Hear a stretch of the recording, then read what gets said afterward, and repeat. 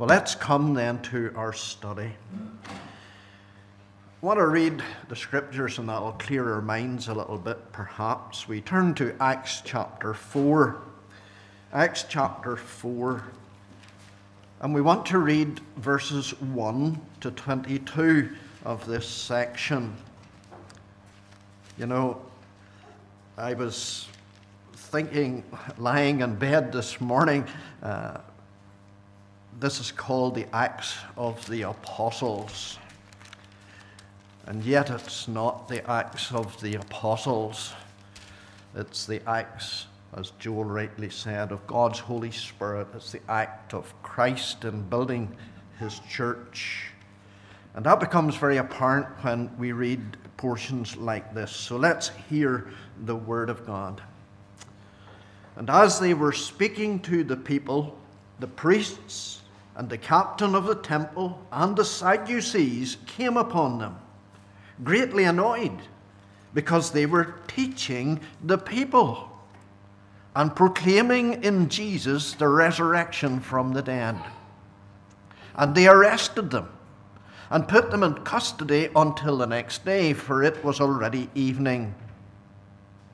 But many of those who had heard the word believed, and the number of the men came to about 5,000. On the next day, their rulers and elders and scribes gathered together in Jerusalem with Annas the high priest, and Caiaphas, and John, and Alexander, and all who were of the high priestly family. And when they had set them in the midst, they inquired, "By what power or by what name did you do this?"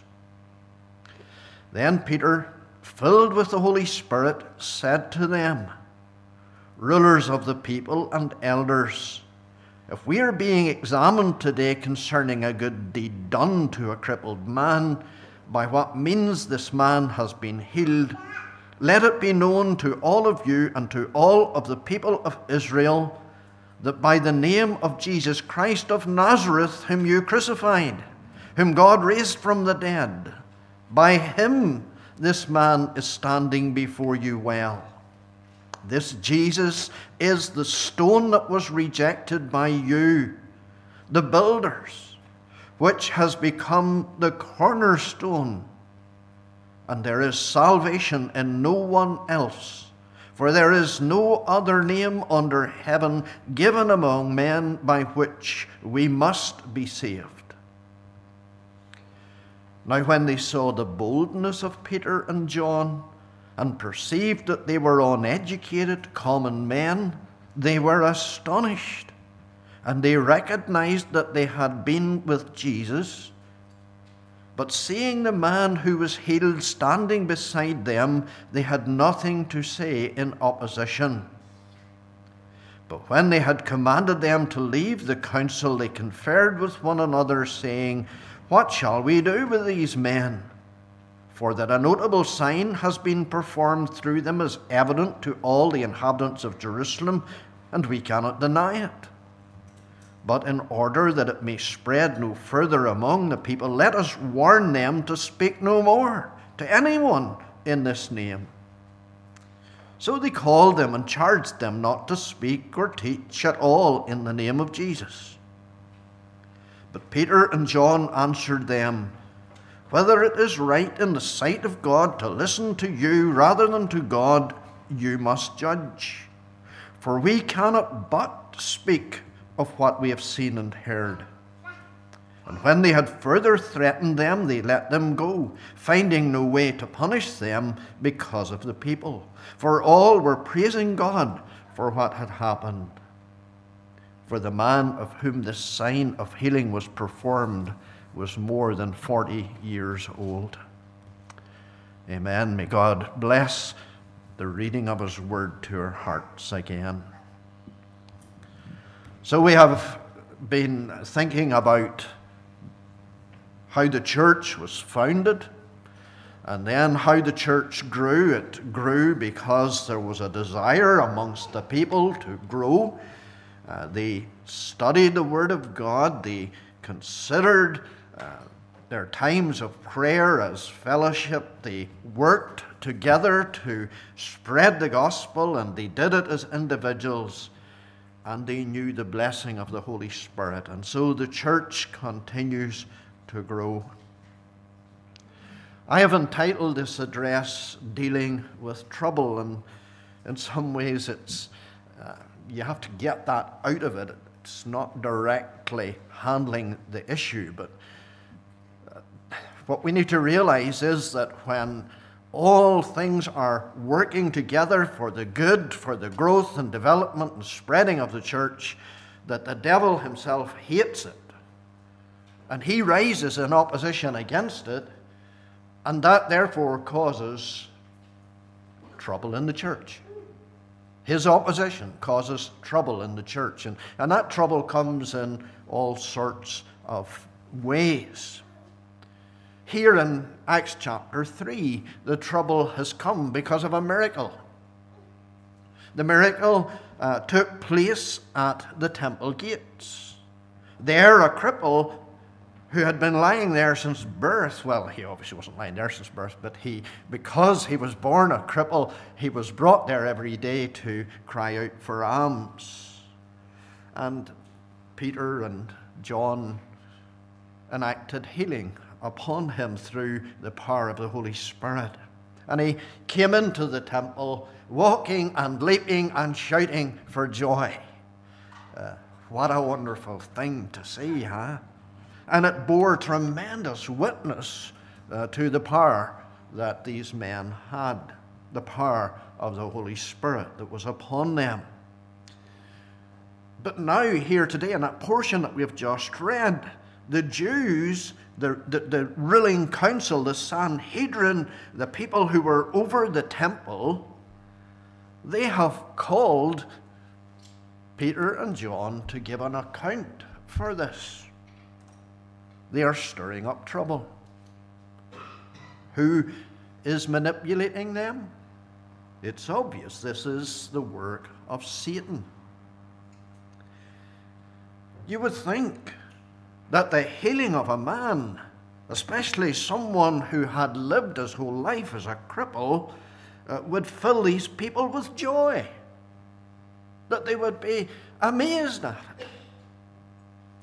But they're filled with hatred. The devil inspires in them a greater hatred for Jesus, because they know that it was in his name that the miracle was performed. And in the way that they talk to Peter and John, we can see this. Jesus the Nazarene. And that wasn't, a reference that we should take as being in some way a credit to him. If you remember back to Nathanael, when his brother introduced him to Jesus, he says, "Can anything good come out of Nazareth?" Because that was the attitude. Nazareth was a no place. Nothing good comes out of Nazareth. And that was the attitude in the minds of these people as they addressed Peter and John. Who are you? Your teacher came out of Nazareth. Yous are country yokels. Yous are from nowhere. They are uneducated. And what are they doing? They're teaching in the temple. Who do they think they are? We are told in verse 2 that they were greatly disturbed because they were teaching the people. Of course, this teaching has become a mark of the body of believers. We thought of that yesterday. We considered those 4 characteristics of the early church. They continued steadfastly in the apostles' doctrine, in fellowship, the breaking of bread, and prayers. And therein lies the real problem. The fact that the apostles were teaching and preaching the name of Jesus. They were teaching about his work. They were teaching about his life. They were teaching about his death, his resurrection, and his ascension. These Jews who had been responsible for that death, and Peter takes every opportunity to remind them of that, they didn't want them there in the temple teaching these things. So this opposition then is fired up against the new body, the church.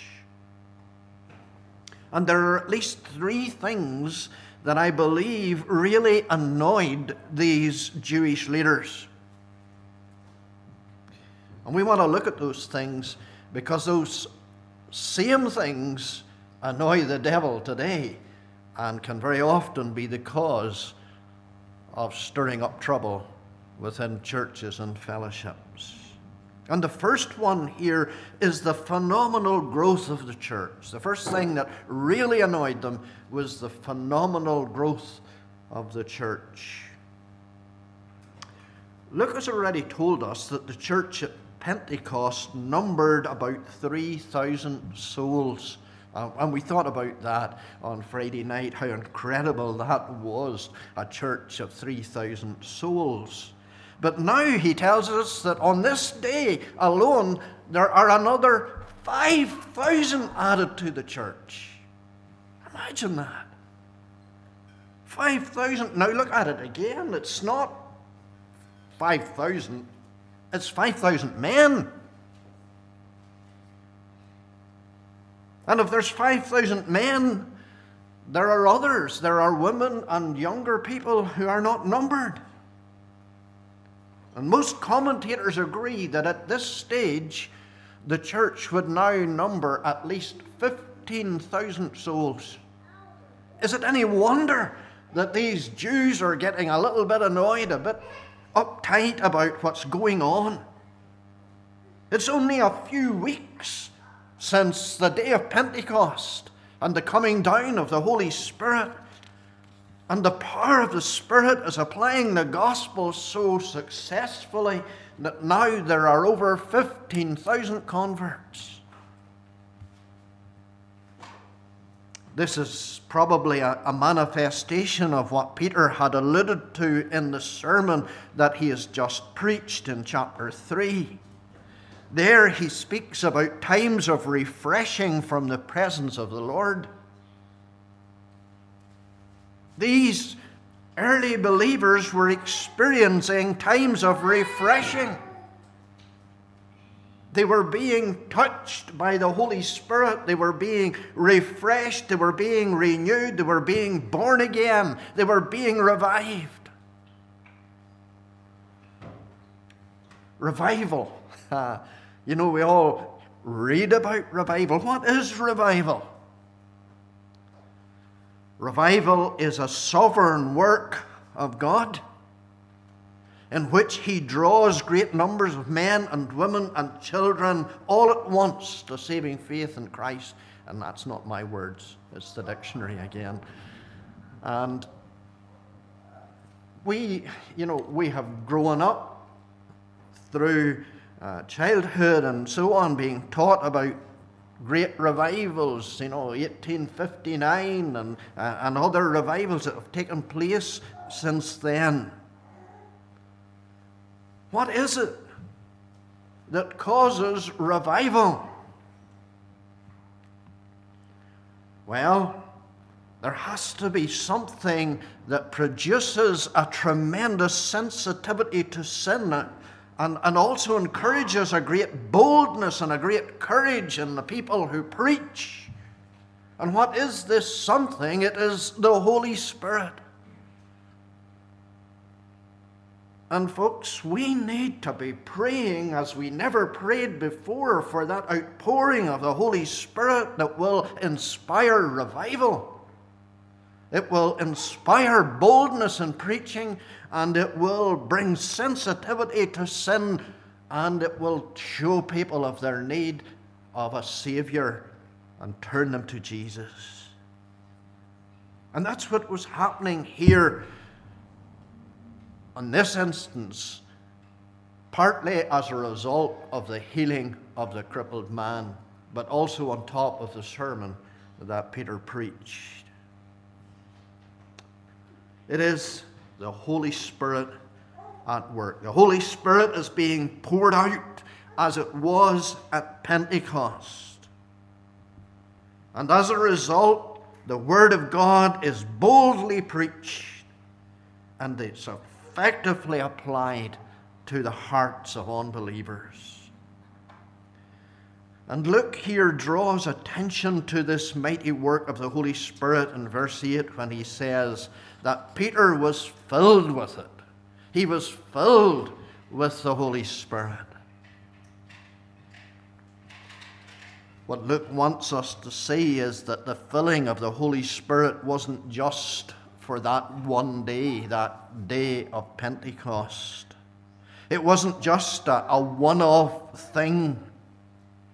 He wants us to grasp the reality, the truth, that it is only by the filling and the power of the Holy Spirit that there can be salvation in anyone's heart, anyone's life.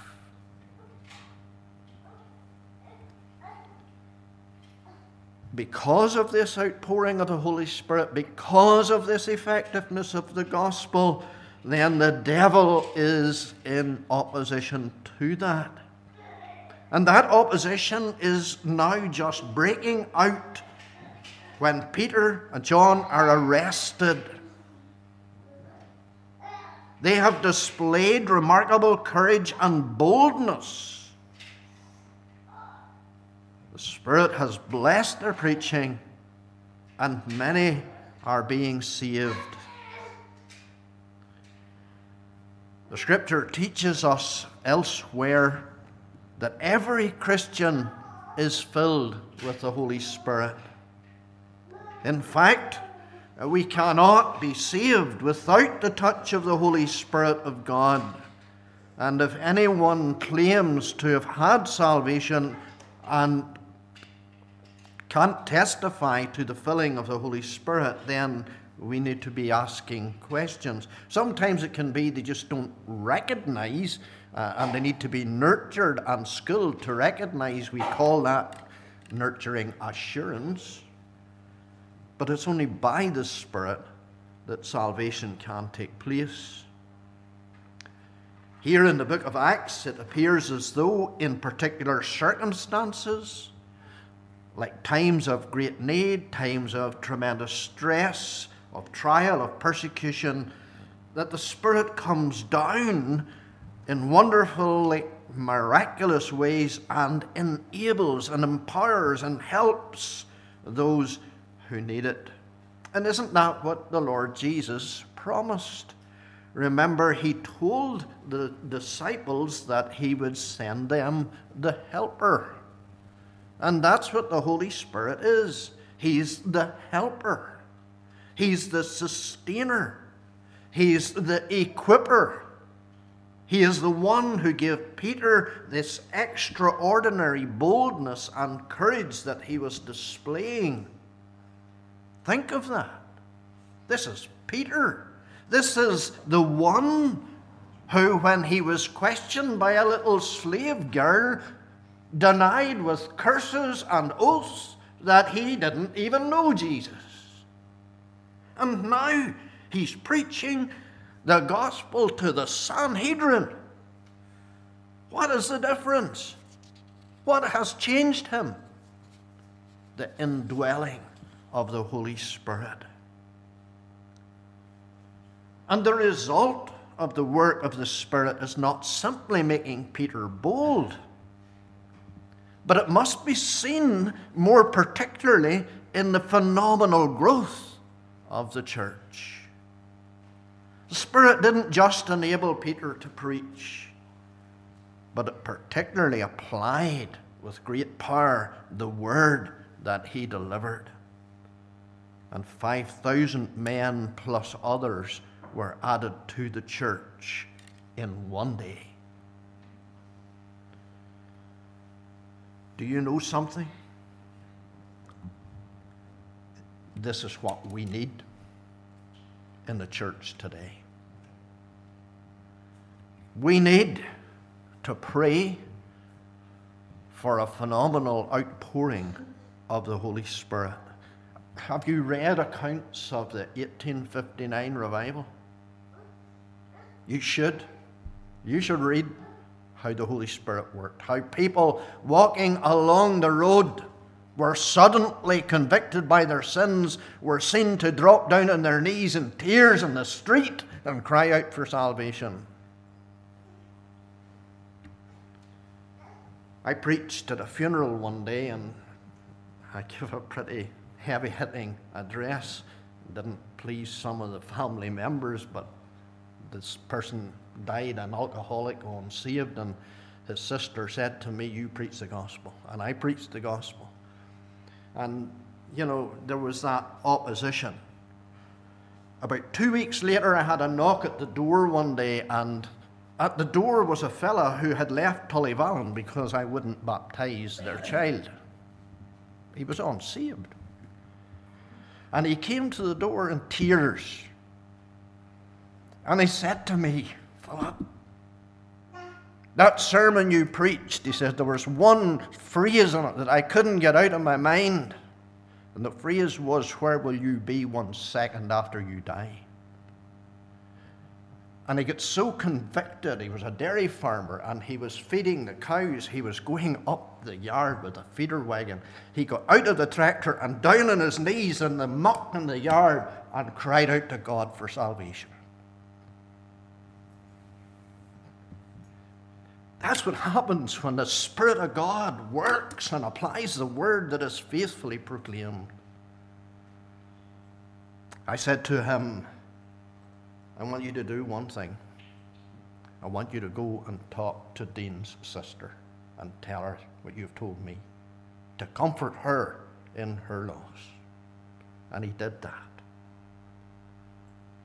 And we need to pray for this, Lord, that the Lord would pour out a Spirit.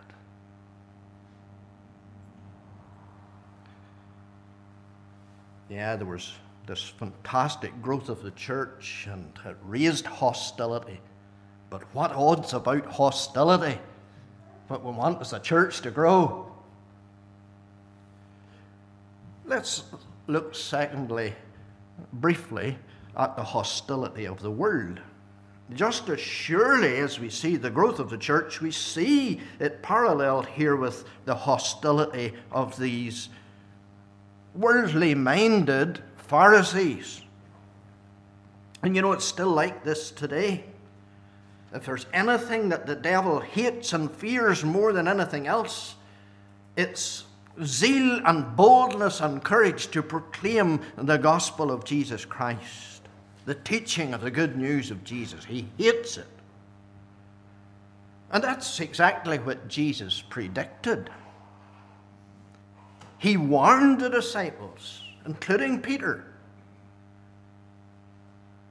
"On this rock I will build my church, and the gates of Hades, or the gates of hell, as it's more familiarly known as." We're not getting into an argument about that, but it should be Hades here. The gates of Hades. What is Hades? Hades is the grave. It's the gates of the grave will not prevail against it. Jesus builds his church. And where does he build it? He builds it within sights of the gates of hell. Where are the gates of hell? The grave. And as Jesus builds his church, Satan opposes. He raises opposition. I am certain sure that here in Cloughmills you have had opposition. It goes with the job. In Fairview and Tullyvallen, we have had opposition. That's what happens when you preach the gospel. Who wins at the end of the day? The Lord always wins. "On this rock I will build my church, and the gates of Hades will not prevail against it. Oh yes, it will bring opposition, it will bring hard days, it will bring difficult days, but it will not prevail. It will not win. The devil is fighting a lost battle. We don't like battles. That's our problem. We don't like the opposition. We don't like the fights. We don't like it when there's not peace in the church. And sometimes we can get so comfortable with our peace that we don't want to do something that will stir it up. Here, there is opposition raised by the devil through these worldly-minded people whose little kingdom, their little domain, their religious, whatever you want to call it, is being threatened. In chapter 5, the church is threatened by the devil in another way through subtle hypocrisy. You all know the story of Ananias and Sapphira. And I'm sure you've wondered, why did God act so decisively there? We know the story. Ananias sold his property and he came to the church and he said, "There's all the money." Meanwhile, he had kept back some of it. And you know there was nothing wrong with him keeping back some of the money. The problem was he came to the church and said that was all. He told a lie. He was putting on a show. It showed that his heart was not right with God. And it was a threat to the church. And God dealt decisively. And so decisively that his wife, when she mimicked his sin, also received the same judgment. There's a warning for us, folk. Be committed to the church. Don't try to pretend that you're something you're not. You cannot fool God. You may fool the people around you. You will not fool God. And God is a judge at the end of the day. Not the session of the church, not those who sit beside you in the pew. It's God you will answer to. In all these instances, the real opposition is the powers of darkness, the forces of evil, the devil, the one who tears down and destroys, the father of lies. And we could go on and give him all the titles that he's given in Scripture. And so the great lesson here for us to learn is that when we progress the gospel, we will have opposition, but we should not fear it. It will not win. The gates of hell will not prevail against my church. Let's see, thirdly, how the apostles responded, and this is really important to us. And in fact, it's so important, there are three things to look at, and we're only going to deal with two of them now, and we'll deal with the third one tonight. And you've saw what the title is, so you know what the third thing is. They've been arrested, and they have spent a night in prison, and they've been dragged before the Sanhedrin as though they're only scum. And they're asked all kinds of questions. But what does Peter do? In front of that Sanhedrin, he does the very thing that got him into prison in the first instance. He preaches the gospel. Isn't that courage? It's the third sermon since Pentecost. There's a sermon in chapter 2, there's one in chapter 3, and now we have one in chapter 4. Peter is practicing what he will later preach. In one of his letters, he writes, "Be bold, and be strong, and be courageous, and stand up for the truth.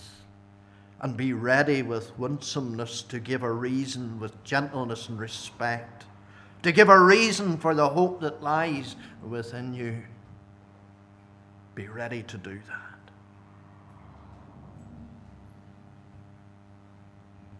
Again, in this sermon, he makes the accusation, it was you who put Jesus to death. You see, what he's trying to do all the time is to get the people to come to a realization of their sin.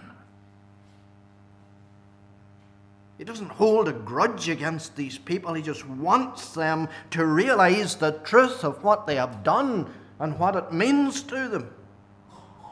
They had crucified Jesus of Nazareth, the one whom God sent to this world to save sinners. He points them to Psalm 118. The stone which the builders rejected has become the chief cornerstone. God is building his church. He's building it by leading people to saving faith in Christ. He's the chief cornerstone. He's the foundation. He is what church is about.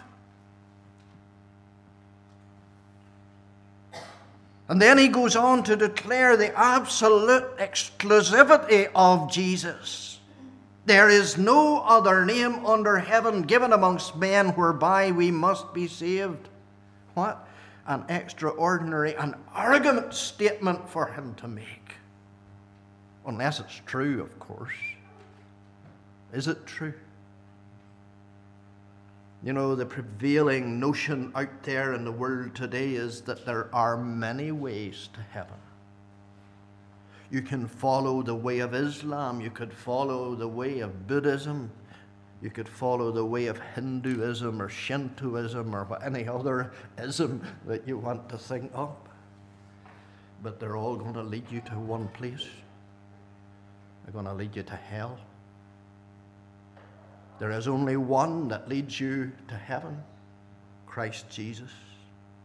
That's what Peter is saying here. And he's saying to religious people, they're sitting there in the temple, and he's saying to them, without Jesus, without belief in him, you're for hell.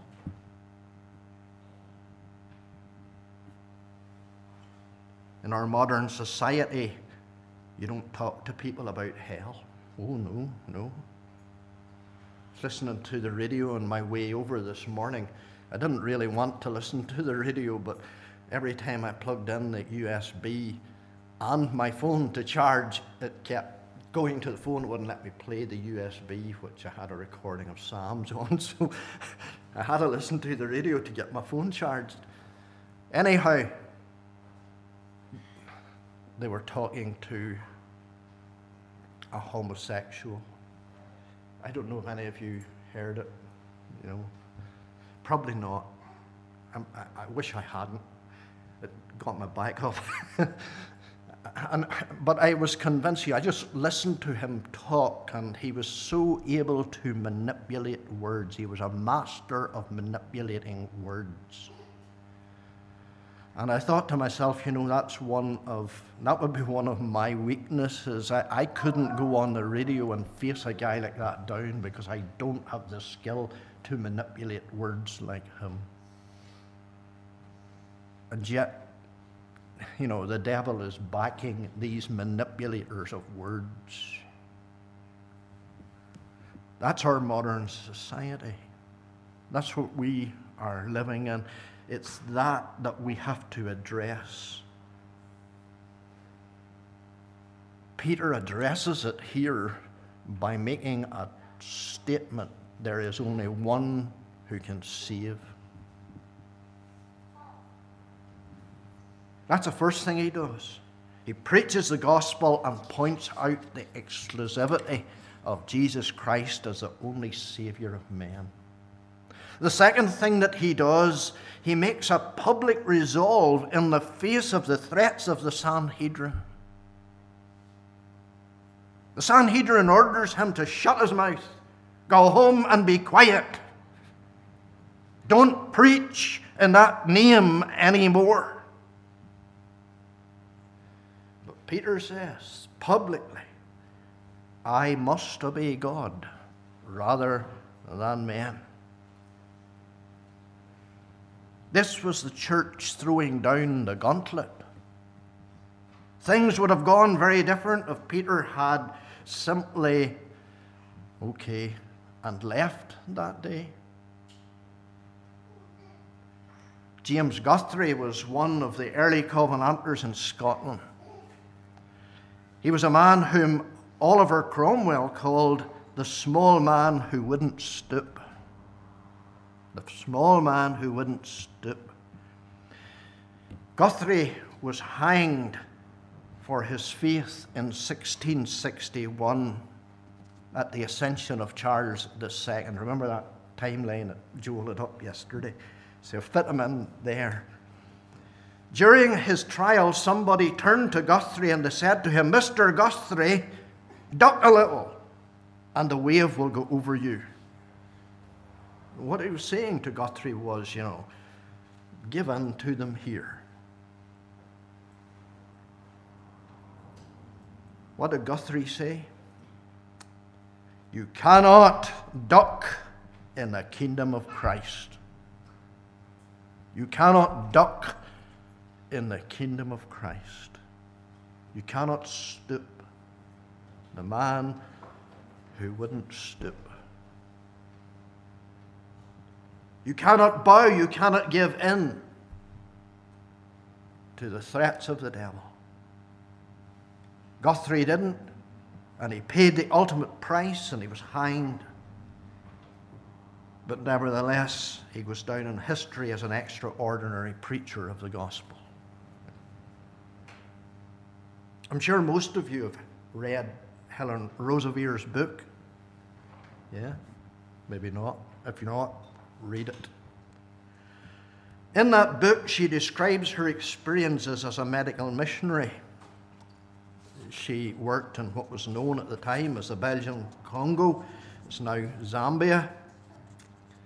And she writes in the book of how in June 1964, in a rebel uprising, the rebels came to the village where she was working and captured her. They took her and they tied her to a post and they raped her continually for 3 days. Imagine that. I weep when I think about it. She writes of when she was tied to that post, when she was being abused, she heard a voice.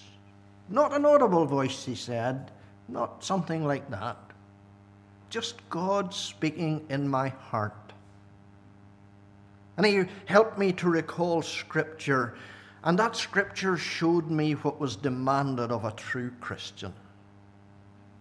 Can you thank me for this, even if I don't tell you why? Can you thank me for this, even if I don't tell you why? She said that's what she heard.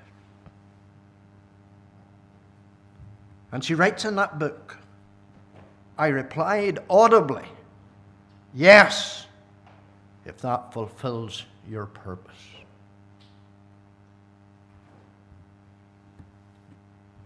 The question that came to me when I read that was, what would I have done in her situation?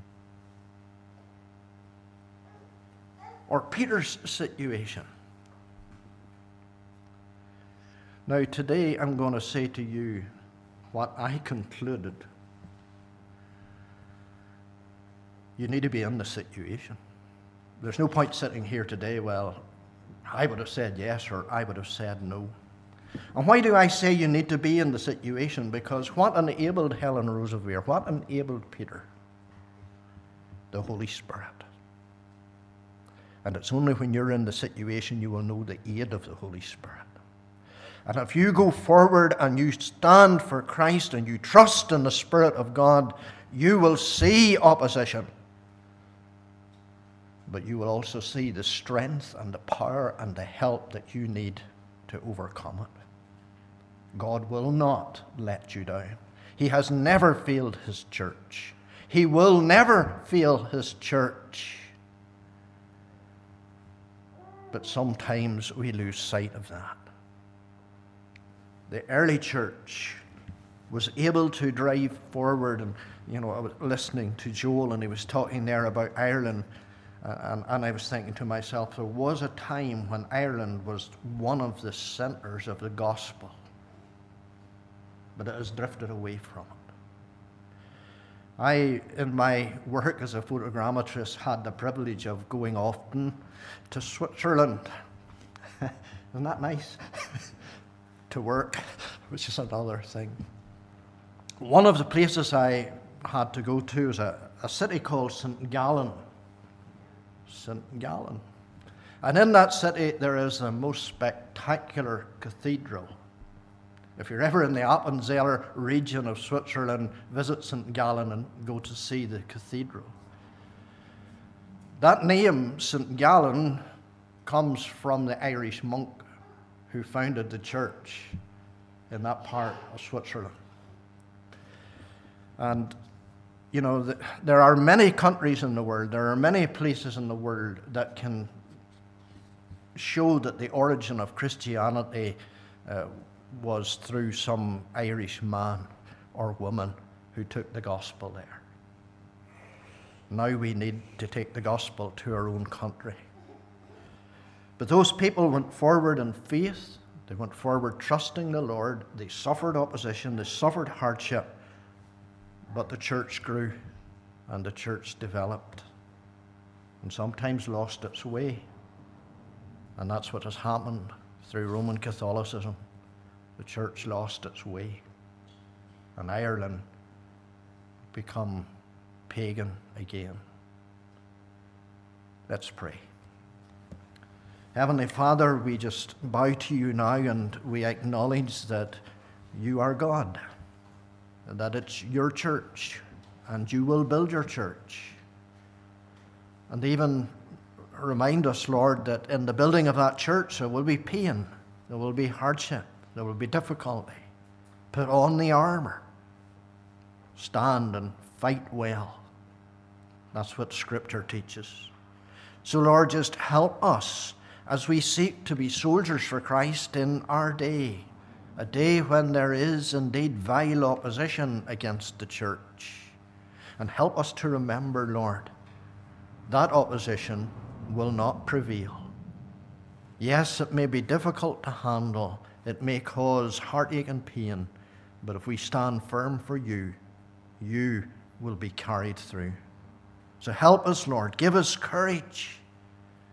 Give us the power of the Spirit and strong faith to believe and trust and wait on you. And we pray in Jesus' name, amen.